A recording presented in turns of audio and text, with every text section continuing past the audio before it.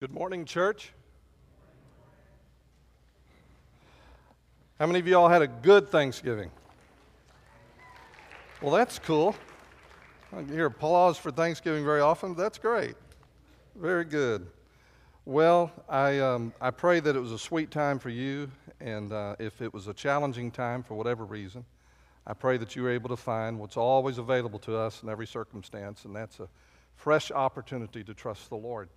And today, as we move into the Christmas season, I want to encourage you to open your heart wide to whatever God wants to say to you this morning as a way of preparing you to celebrate the birth of His Son.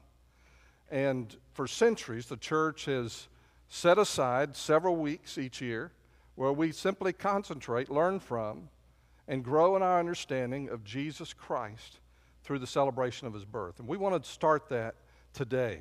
I want to call your attention to a passage of Scripture in the Old Testament book of Isaiah, Isaiah chapter 9. And so if you have your Bibles, you can be turning there. And we are going to look at a very familiar passage of Scripture. If you've never even read it in your Bible, you have probably heard it in song, especially this time of year, and you'll be familiar with the words.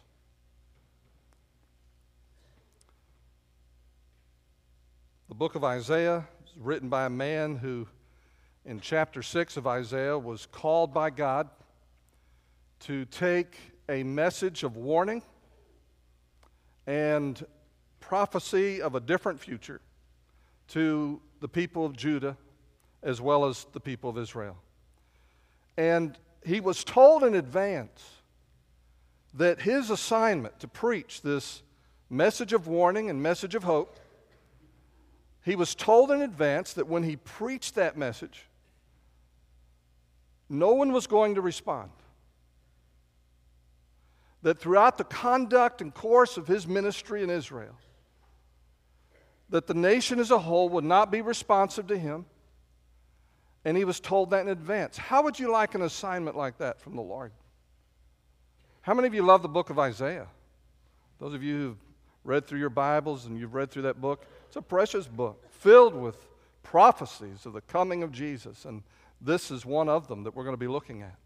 When you get to chapter 7 of Isaiah, the northern kingdom of Israel, it was divided after the time of Solomon. The northern kingdom fell into idolatry very rapidly, and they partnered with another enemy, the people of Samaria, and they partnered together, Syria, and they partnered together to attack Judah. And everybody was afraid, and God told Isaiah, don't be afraid of what these people are doing. They are not listening to me.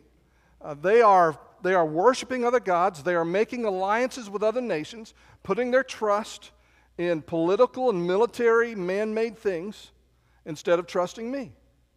He says, don't be afraid of them. When you get to chapter 8, the world's getting even to become a darker place. The people of the north are falling deeper and deeper into idolatry and the occult, trying to conjure the dead, and the world's just getting darker. People are without hope. Parts of the northern part of the kingdom have already been conquered by Assyria. They have been enslaved, and that territory no longer belongs to Israel. And the world is just becoming an awful place in which to live. There's no hope, nothing but darkness on the horizon. Have you ever felt that way? Have you ever felt what it's like to be completely hopeless? To see nothing ahead but darkness? And you say, Pastor, I'm experiencing that right now. For some people, for whatever reason, holidays and family gatherings and Thanksgivings and Christmases and those kinds of things only magnify the intense hopelessness that lives in the hearts of some people. And you may be experiencing that. With all the celebrations and the traditions that we have, it's so easy for you and me to forget the core truth, the core reality that we're celebrating. Jesus Christ and His coming into this world. And so as we come to these verses in chapter 9, everything is about to change. And he's moving from these prophecies of the destruction of Israel, which is about to happen in just 3 years, the total destruction of the northern kingdom. And he's moving from these dark prophecies and descriptions of terror and hardship and just horrendous, ugly things. And then we come to chapter 9, verse 1. Listen to what he says. If your world is dark and your life lacks meaning, there's a word of hope here. Verse 1, nevertheless, the gloom will not be upon her. Look at that phrase. The gloom will not be upon her who is distressed, as when at first he lightly esteemed the land of Zebulun and the land of Naphtali. This is the area near Galilee where Jesus would grow up. And that was the first territory that was lost when Israel and Judah were invaded in about 733 BC. Very first territory that was lost. It had happened about 8 years before he wrote these words. And he said, this gloom that they've been experiencing will not be upon them. And then he says, and afterward more heavily, as when at first he lightly esteemed the land of Zebulun and the land of Naphtali, and afterward more heavily oppressed her by the way of the sea beyond the Jordan in Galilee of the Gentiles. And so he says in verse 1, this gloom that was been there because they've been conquered and the world is so dark and terrible, it's going to lift. Now listen to verse 2. The people who walked in darkness, these very first people that lost everything, the people who walked in darkness have seen a great light. Those who dwelt in the land of the shadow of death, upon them a light has shined. You have multiplied the nation and increased its joy. They rejoice before you according to the joy of harvest, as men rejoice when they divide the spoil. Why the rejoicing? Verse 4. For you have broken the yoke of the burden and the staff of his shoulder, the rod of his oppressor, as in the day of Midian. You remember what happened to Midian? When Gideon, with just a few people, in a surprising way, experienced this huge victory. And he says that's what's going to happen to these people. For every warrior's sandal from the noisy battle and the garments rolled in blood will be used for burning and fuel of fire. All of the fighting, all of the threats, all the hostility is going to be brought to an end. Now what he's doing is he's been talking about how Israel's going to be destroyed and Judah's going to be destroyed. And then suddenly he looks about 700 years into the future and he sees something different. And it's one of the many prophecies of the coming of Jesus that you can find in Isaiah. 700 years before his birth. This is one of them. How is this going to get done? How are these people who are in darkness going to see a great light? How is this going to happen? Well, God's answer to everything that darkens and threatens your life is a child. Listen, verse 6. For unto us a child is born, unto us a son is given, and the government will be upon his shoulder, and his name will be called Wonderful Counselor, Mighty God, Everlasting Father, Prince of Peace. Of the increase of his government and peace there will be no end upon the throne of David and over his kingdom, to order it and establish it with judgment and justice from that time forward, even forever. The zeal of the Lord of hosts will perform this. Now, there's so much we could say, but we want to focus on some things pretty quickly. Notice what's being taught here. The people in darkness have seen a great light. And this great light turns out to be a child that's going to be born in the future. A son who's going to be given. And all of those phrases are loaded with prophetic truth and interest in Jesus Christ. And he's going to be a ruler. The government's going to be on his shoulders. But here's what I want you to see this morning. And his name will be called. And his name will be called. Now, God had a name for him already. If you go back a couple of chapters when the virgin birth is prophesied, it says his name will be called Emmanuel. His name shall be called Emmanuel, which means what? God with us. It's an amazing prophetic statement. And then when the angel appeared to Mary in Luke, he said that she was going to have a baby. It was going to be a miraculous event, a virgin birth, and the Holy Spirit was going to help her conceive, and she was going to bear a son, and he was to be called, he was given the name, he was to be called Jesus. Jesus. So these are the names that God had for his son. Now what's really interesting here is what he's saying is the people have seen a great light, and as they encounter this child, they're going to have different experiences with him. And as they experience this child, the consequence of that experience is they're going to call him a name. Now, this is not all particularly unusual. We do that as we get to know people. We often give them new names. I was in a church once, the very first church I ever served. The fire chief in our community, his first name was Doodle. I mean, imagine calling on Doodle to pray. Keep a straight face. We had a retired minister in the church, and he helped out a lot. His nickname, I don't know what his first name was. His nickname was Pee-wee. Brother Pee-wee, would you pray for us? Nobody smiled, nobody laughed, because that was their nicknames from childhood. The things we do to each other. And the way God reveals himself to us is through our experience of him. And then when we experience him, then we come to know him. For the last several weeks, the staff and I, preparing for some things we're going to be doing in January and February, have reviewed some of the basic concepts of a study course called Experiencing God that was penned by Henry Blackaby about 25 years ago. And one of the premises of that book is that God wants us to know him, not just about him, but he wants us to know him through our experience of him. And as we experience him, what you see in the Old Testament over and over again, as people experience God, the way they experienced him typically resulted in them giving God a name. He is the God who provides for me.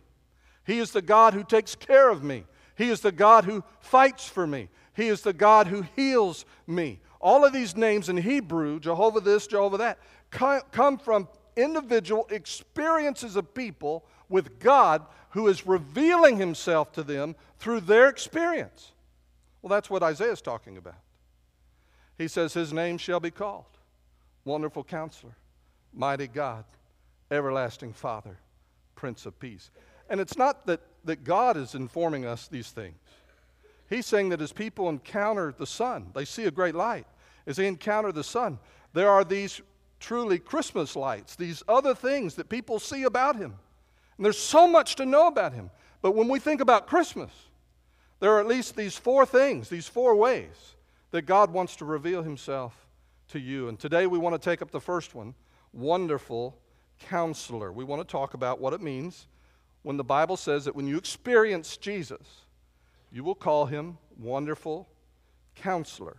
Now, it's a combination of words.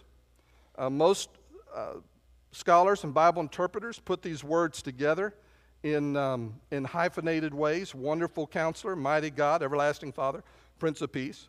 And so the word wonderful, if you think of the word wonder in terms of miracle, in terms of something that creates awe in people, this is the first part of it.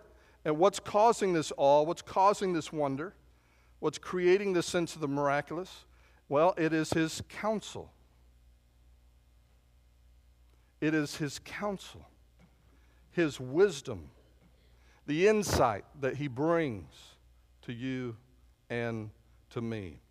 The skill of giving wise advice, making plans, and giving counsels behind this word, counselor. So whenever he counsels and he directs you and me, and he is in charge, miracles happen, change takes place, the supernatural is seen, and God is known by us.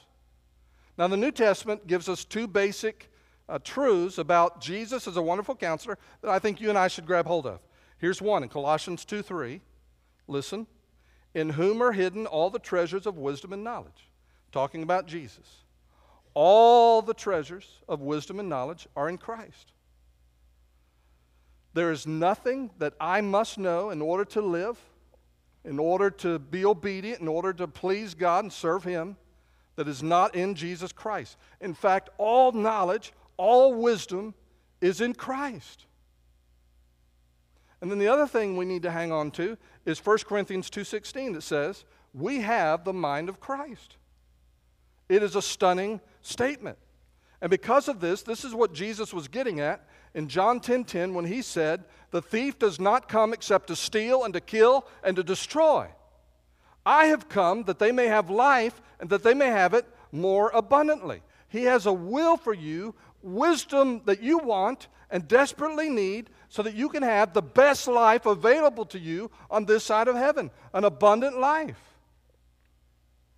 So many times we have the idea that God's will is out there and my will's out there and a bunch of other wills are out there, and I just sort of cherry pick what I want and put the best combination together, and I can create the best kind of life for myself by making my own decisions. Not so according to the Scripture. He says if you draw on that kind of wisdom, on that kind of approach, you're going to be hindered in knowing the truth about Jesus, that He is a wonderful counselor. Let me share with you briefly 3 hindrances to knowing Jesus as wonderful counselor. 3 hindrances to knowing Him as wonderful counselor. Here's the first one. Wrong counselors. Listening to wrong counselors is the first and greatest hindrance to knowing Jesus as a wonderful counselor. Jesus had talked about how the thief does not come except to steal, to kill, and to destroy.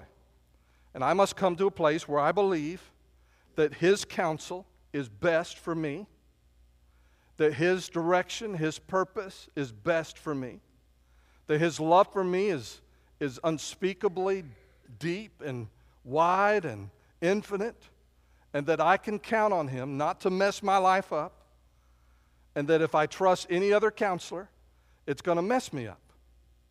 The thief has come to steal and kill and destroy. Do I believe that about all the other possible sources of counsel that are available to me? You know, the world is a whole system of decisions already made for you and me. And I don't have to pray. I don't have to seek the Lord. I can just default to what the worldly wisdom is. And I will miss out. And I'll not experience Him as a wonderful counselor. So wrong counselors are one of the great hindrances to knowing Jesus as a wonderful counselor. There's a second hindrance. Seeking His counsel for some things and not everything. Seeking His counsel for some things but not everything. For example, we tend to think of seeking God's will in vocational decisions. I've got a job offer. Am I going to take this offer or not? Am I going to go this direction or that direction? Vocational decisions. And between those vocational decisions, we don't think much about the will of God. And so that becomes a hindrance to us, seeking Him for some things but not everything. I tell you, this is a problem for older people, and I'm talking about myself. You know, we think that seeking the will of God is primarily an occupation for young people because they have major vocational decisions to make. But once I've worked all that out, once I've gotten married, once I've gotten the job and my career and my direction, I don't have to worry that much about the will of God. The truth is not being preoccupied with what God wants me to do with my life, but becoming preoccupied with what God wants me to do today. And 100 decisions that I have to make today. As I interact with people, as I make decisions about what I'm going to do in the next hour, or this afternoon, or tonight. I need to be concerned about the will of God all day long. But if I seek His counsel only for some things and not everything, I will not experience Jesus as a wonderful counselor. I can't tell you how many times.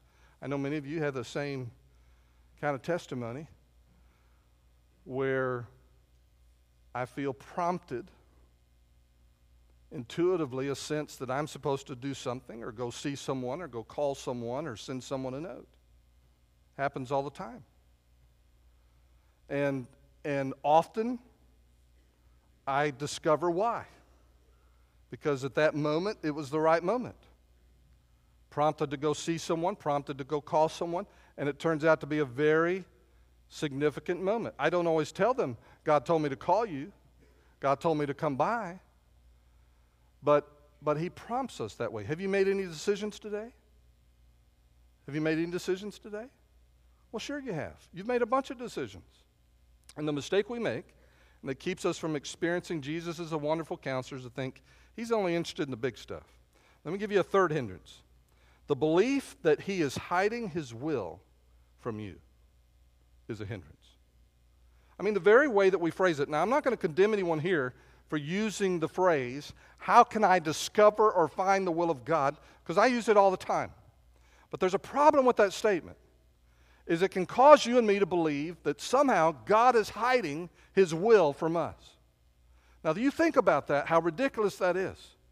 That God says, I have a will for your life, and what I want you to do is to discover it, but I'm not going to tell you what it is. I'm going to hide it like a great big green Easter egg out in tall grass, and you've got to go figure out, and if you don't figure it out, you're in big trouble. Now, how would that be if I did that as a dad to a little kid? I want you to do my will. Okay, Dad, what do you want me to do? No, you have to guess. And if you don't figure out, son or daughter, what I want you to do, then you're going to be in big trouble. And we would say that's ridiculous. See, the issue is not that you and I need to find or discover the will of God. Listen, in the things that I'm going to share with you, what you're going to find out is that God's will typically finds you. God's will finds you. And your decision at that moment is to obey. So getting preoccupied with this idea of discovery or finding a counselor. Now here's what I want to do for the next few minutes. I want to call your attention to a passage of Scripture that I believe can help you today experience Jesus as a wonderful counselor. It's found in Romans chapter 12, verses 1 and 2. Romans chapter 12, verses 1 and 2. And I want to read this for us. By the way, we're studying the book of Romans on Thursday morning, our men's Bible study. We have a great breakfast, great fellowship. I invite you guys to come. We're in chapter 8. We're going to finish chapter 8 before Christmas. And then we'll see what God does in the spring. But you're invited to come. Romans chapter 12. We're not there yet on Thursday mornings, but we are on Sunday morning. Verse 1. I beseech you, therefore, brethren, by the mercies of God, that you present your bodies a living sacrifice, holy, acceptable to God, which is your reasonable service. And do not be conformed to this world, but be transformed by the renewing of your mind, that you may prove what is that good and acceptable and perfect will of God. Now look at that last phrase of verse 2. That you may prove what is that good and acceptable and perfect will of God. In the study of language, we call that a purpose clause. And it's not a guess that it's a purpose clause. It's actually written in such a way, in the original language, it's a purpose clause. And it's giving you the purpose for doing these things that Paul has just said you should do. And he's saying that if you do these things, you do these things so that you might discover, if you want to use that word, or recognize the will of God. So hearing God, right away we begin to understand, is an acquired ability, but we can grow in this. And if I do these things, I can know the will of God. If I don't do this, if I flip it around, if I don't do these things, I am not going to have the ability to recognize the will of God, and I will not experience Jesus Christ as wonderful counselor. Now, what Paul tells us is that there are three parts to experiencing Jesus as a wonderful counselor, to making decisions, and where He is in charge and He's calling the shots. Let me give you three words, and you can jot these down, but here are three words to the process. If you're right now making a decision that's going to be impacting your life, I believe this is something you would want to know. Here are 3 words. Number 1, presentation. And this is what you do before any decision. We'll see this. Presentation. The second word is transformation. This is what you do between decisions. This is what you do between decisions. And the last one is recognition. And this is what you do during a decision. The 3 words are presentation, transformation, and recognition. Let's talk about the first word first, presentation. What you do before any decision. He says in verse 1, he says, I'm telling you based on the first 11 chapters of Romans, based on all that God has done for you, I'm telling you, come and present your bodies as a living sacrifice. This is a picture of a priest who comes and brings an offering and sets it on an altar where it is consumed by fire. And when it's put on that altar, I am relinquishing control of that sacrifice. And it is totally committed to God, totally under His control, totally now belonging to Him. And what's really important is how practical Paul is at this point. Sometimes we think of finding the will of God in terms of intuitive and in terms of things that are ephemeral, hard to understand, very difficult to comprehend. He makes this really easy. He says, give your body to God. Give your body to God.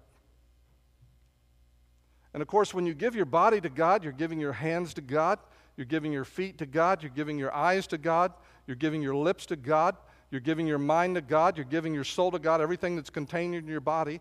All of that is given to God when you give Him your body. Now, I want you to notice the sequence. Before you know the will of God, before you can recognize the will of God, He says you've got to first present your body to God, completely giving up control of yourself, your life, your body to Him under His control. Now, we don't like to do decisions that way, do we? We don't. You say, what do you mean, Pastor? Well, a friend calls you up this afternoon, says, hey, I see David back there. Hey, David, I got a favor I want to ask you to do for me. And there's a pause, and David says, well, what is it? What is it? The friend says, what? Don't you trust me? He says, I'm not about to do anything and say yes to what you're asking me to do unless I know what it is. And that's what we do with the Lord so many times. God, you tell me what it is you want me to do, and I'll pray about it, I'll think about it, and I'll decide whether or not I'm going to do it. But that's not at all what Paul's teaching here, is it? He says, no. If you want to experience Jesus as a wonderful counselor, if you want to know the wisdom of God and the decision and the direction of God, you've got to first come and with nothing held back, give your body to God, all that you are. You decide ahead of time that I belong to God, and whatever God wants me to do, that's all I need to know. There's no recognition of God's will without presentation. And one of the reasons you and I could become so frustrated in trying to know the will of God is that we've never come to a place where we've surrendered ourselves to that will in advance. I used to pray with a man years ago, and one of the things he used to pray almost every time we prayed together is, God, whatever you want today, whatever you have for me today, the answer is yes. And he'd tell the Lord that every day when he prayed. Whatever you have for me, whatever you want for me today, the answer is yes. Before even knowing what God wants, the answer is yes. And so if there's a key or a secret to knowing God's will, it's this. Presentation comes before recognition. And so that's our first word. Say yes in advance. Presentation. There's a second word. Transformation. Transformation. And this shows up in verse 2. And do not be conformed to this world, but be transformed by the renewing of your mind. I love the words that are here. Now that word, don't be conformed to this world, we talked about that earlier, because the world is like a set of predetermined answers to every problem you have. It has a set of directions and guidance for how to conduct your life. When you're this age, this is what you do. When you're this age, this is what you do. And it's all sort of mapped out for us. And what does he say about that world system of values? He says, don't be conformed. What does that mean? It means to be pressed into a mold. Don't be pressed into a mold. God made you unique. God has a purpose for your life that is unique. Even in the body of Christ called Wynn Baptist Church, you have a purpose here that is unique, that no one else can fulfill. God does not do cookie-cutter Christians. We are all different. We are all unique. But the world would make us all the same and put you and press you into a mold. He says, don't be conformed to this world, but instead what? Be transformed by the renewing of your mind. Now that word transformed, you need to know is the same word that underlies the English word metamorphosis. And morph means structure. It talks about a skeleton. And meta means change. And it describes the process by which a caterpillar morphs or metamorphs into a butterfly. Did you know one of the early symbols for Christianity was a butterfly? I mean, we know about the fish, don't we? But the butterfly was one of the ancient symbols for Christians because of the transformation that takes place.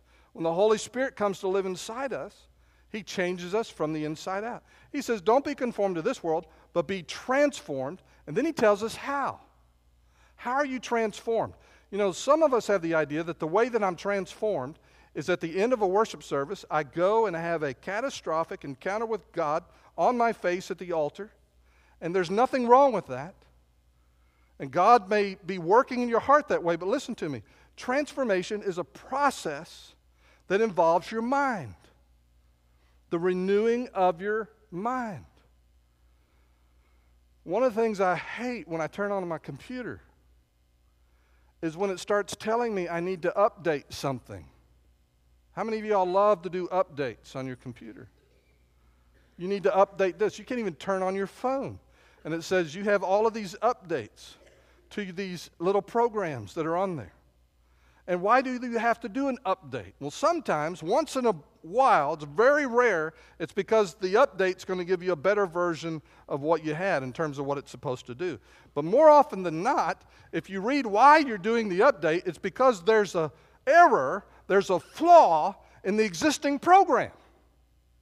Not because it's going to be better, but so that it doesn't break. I mean, one of the earliest things we learned years ago in computer programming was the program was what made the computer special. The computer's just a hunk of metal without the program. And if the program's not good, whatever you're trying to do with it's not going to be any good. We had a word for it. Y'all know what it is. GJO. Remember that? GJO? Garbage in, garbage out. Garbage in, garbage out.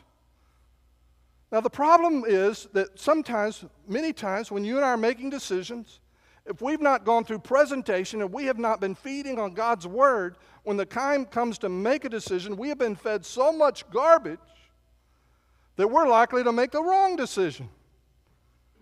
So what does it mean to renew your mind? It means to take God's Word and to read it, to think about it, to study it, to meditate on it, listen to it, show up when there's preaching, show up when there's Bible study, immerse your mind, saturate your mind in the Word of God.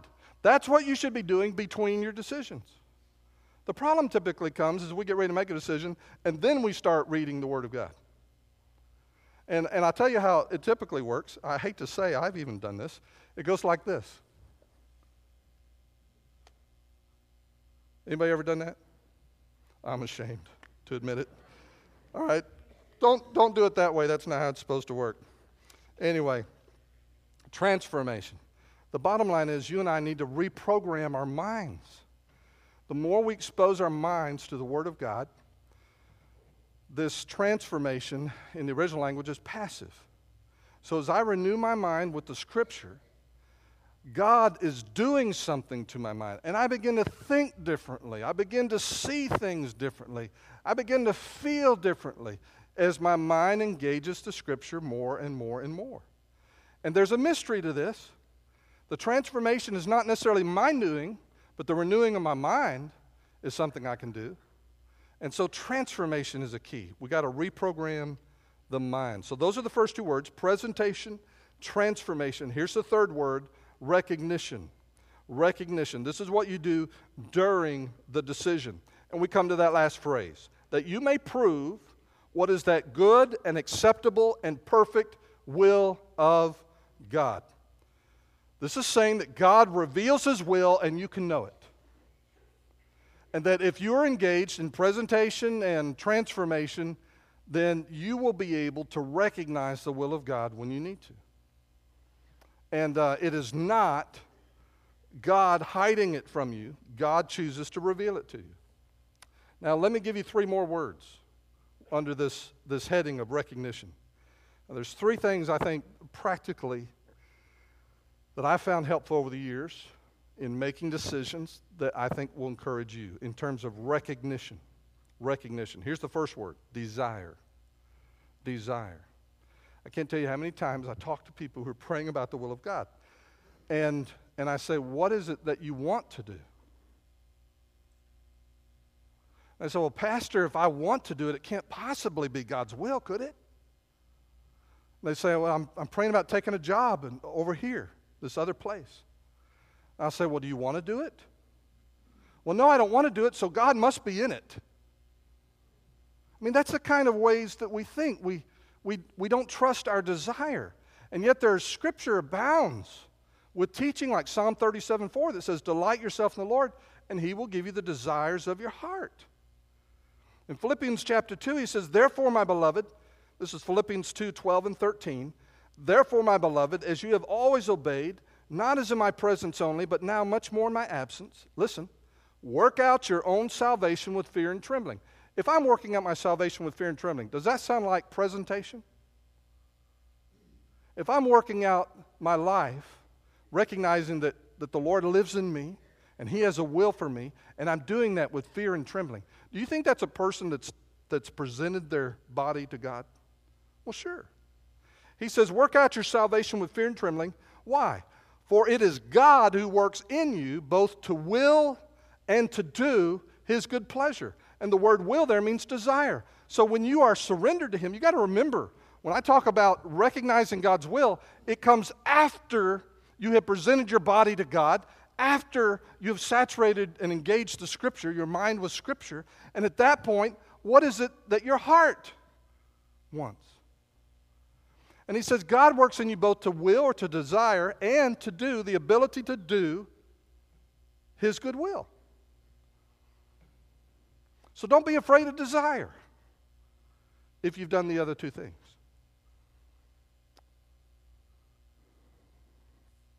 Second word, opportunity. Opportunity. Recognizing God's will because suddenly there's an opportunity in front of you. We call it open doors, open windows.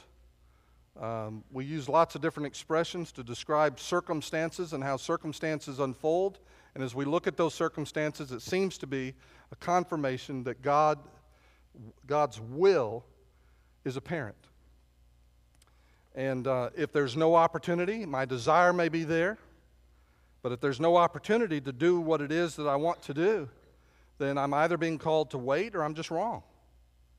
And we have to have a good dose of humility as we go on this journey, don't we? Remember, the burden on revealing His will is on God. And when you need to know, you will know. I find that when God is working in the opportunity, everything falls in place. I don't have to force it. I don't have to make it happen. Stuff just happens. And everything that needs to happen in order for the way to be open, for me to do whatever it is He's calling me to do, it comes together. And I don't have to force it. I don't have to fight it. So opportunity is important. The third word is peace. The third word I want to give you and leave you with is peace. God, I'm reaching a conclusion. Lord, I've given you my body, my life. I've spent weeks searching your word and filling my mind. I've spent a lifetime, months, whatever it is, being transformed as you teach me things and as I'm learning things through your word. And so now it appears that this is your will. Best I understand it, I want to do it. The opportunity is there. But Father, if I am wrong, I need you to stop me. Father, if this is not right, I want you to unsettle me. I want to know clearly and absolutely that this is your will. Now, how does he do that? One of the great ways he does that is through a thing called peace. Peace. You'll hear older Christians talk about this, say, I have a peace about that, or I don't have a peace about that. What are they talking about? Well, he's talking about a work of the Holy Spirit. When a person becomes a Christian, they put their trust in Jesus Christ to forgive their sins and to change them by coming to live inside them. The Holy Spirit comes in, and he begins to change us. And one of the ways he guides us is through this experience of settledness or unsettledness or peace or no peace. In John chapter 14, verse 26, Jesus said, "But the Helper, the Holy Spirit, whom the Father will send in my name, he will teach you all things and bring to your remembrance all things that I said to you." He's going to guide you. And then in the very next verse he says, "Peace I leave with you." Who is the peace? The Holy Spirit. "Peace I leave with you, my peace I give to you, not as the world gives do I give to you. Let not your heart be troubled, neither let it be afraid." And so part of the task of the Holy Spirit is to be for you all that Jesus would be if he were here in person. You could sit down with him and say, "Jesus, what is it do you want me to do?" And as you and I cultivate that relationship with Jesus, we discover he is a wonderful counselor. Paul talks about this peace in Colossians 3. He says, "And let the peace of God rule in your hearts, to which also you were called." Let the peace of God rule. What is he saying? Well, he's not talking about a peace of God in the sense of the peace that we have when we're saved and I'm not fighting God anymore and so I have peace with God. He's talking about something that you experience. He says, let the peace of God rule in your heart. Literally that word means to umpire or referee in your heart. And so as you're making a decision, you may have presented yourself to God. You may be feeding regularly on his word. You may be recognizing this great opportunity that's in front of you. You may want to do it, but as you sit down to pray about it, as you sit down to think about it, there's something in your heart that is not right. And you're not at peace. You are unsettled. And at that point, I wouldn't take another step. Years ago, when we had our first two little ones, I got it in my mind that my wife was shut up in a one-bedroom apartment with two little girls. She would really benefit if she had this new piece of technology called a video cassette recorder, VCR. They were fairly new at the time, but you could get tapes with entertaining things on them that kids like to watch. And they would sit there dumbfounded before the television watching these things on non-digital analog screens. And it worked. But there was educational value. We could watch movies about Jesus and stuff. That's what I thought. And so I thought this would be really a tool. And we were using video as a tool in the church that we were at in many ways for teaching and all kinds of things. So I thought this would be a great resource. This would be a great tool. I went to the store and I told Gail, I think we need to do this. And, whatever her husband, she's always sweet that way. And I go to the store and I'm thinking, Lord, this would be such a good thing. And I go and I can't afford to just buy it, so I need to finance it. And, man, I don't even know if they'll give me any credit at the store. Well, they gave me the credit. So suddenly I had this opportunity, desire, and I certainly love the Lord Jesus. We were out in California on the mission field. I mean, only people who love Jesus do that, right? And so I buy this thing on time, on credit, and I go home with it. I set it up. And all the while, in the back of my mind, in the back of my heart, there is this feeling of dis-ease. Something's not right. Dread, discomfort, Whatever word you want to come up with, I would call it a lack of peace. I went and told a friend at church that we'd bought this VCR, and he said, well, how did you buy that? I said, I bought it on time. He said, you did what? Now, that's all he said. But that was the last straw. I went back and told my wife, I'm sorry, we can't keep this thing. And I packed it back up in the box. I took it back to the store. They released me from my obligations. They took it back. They canceled the purchase. And I felt so good when I got through. I had a peace about that. I felt good. That was about September or so.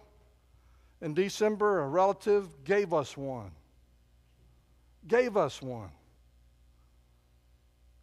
He is a wonderful counselor.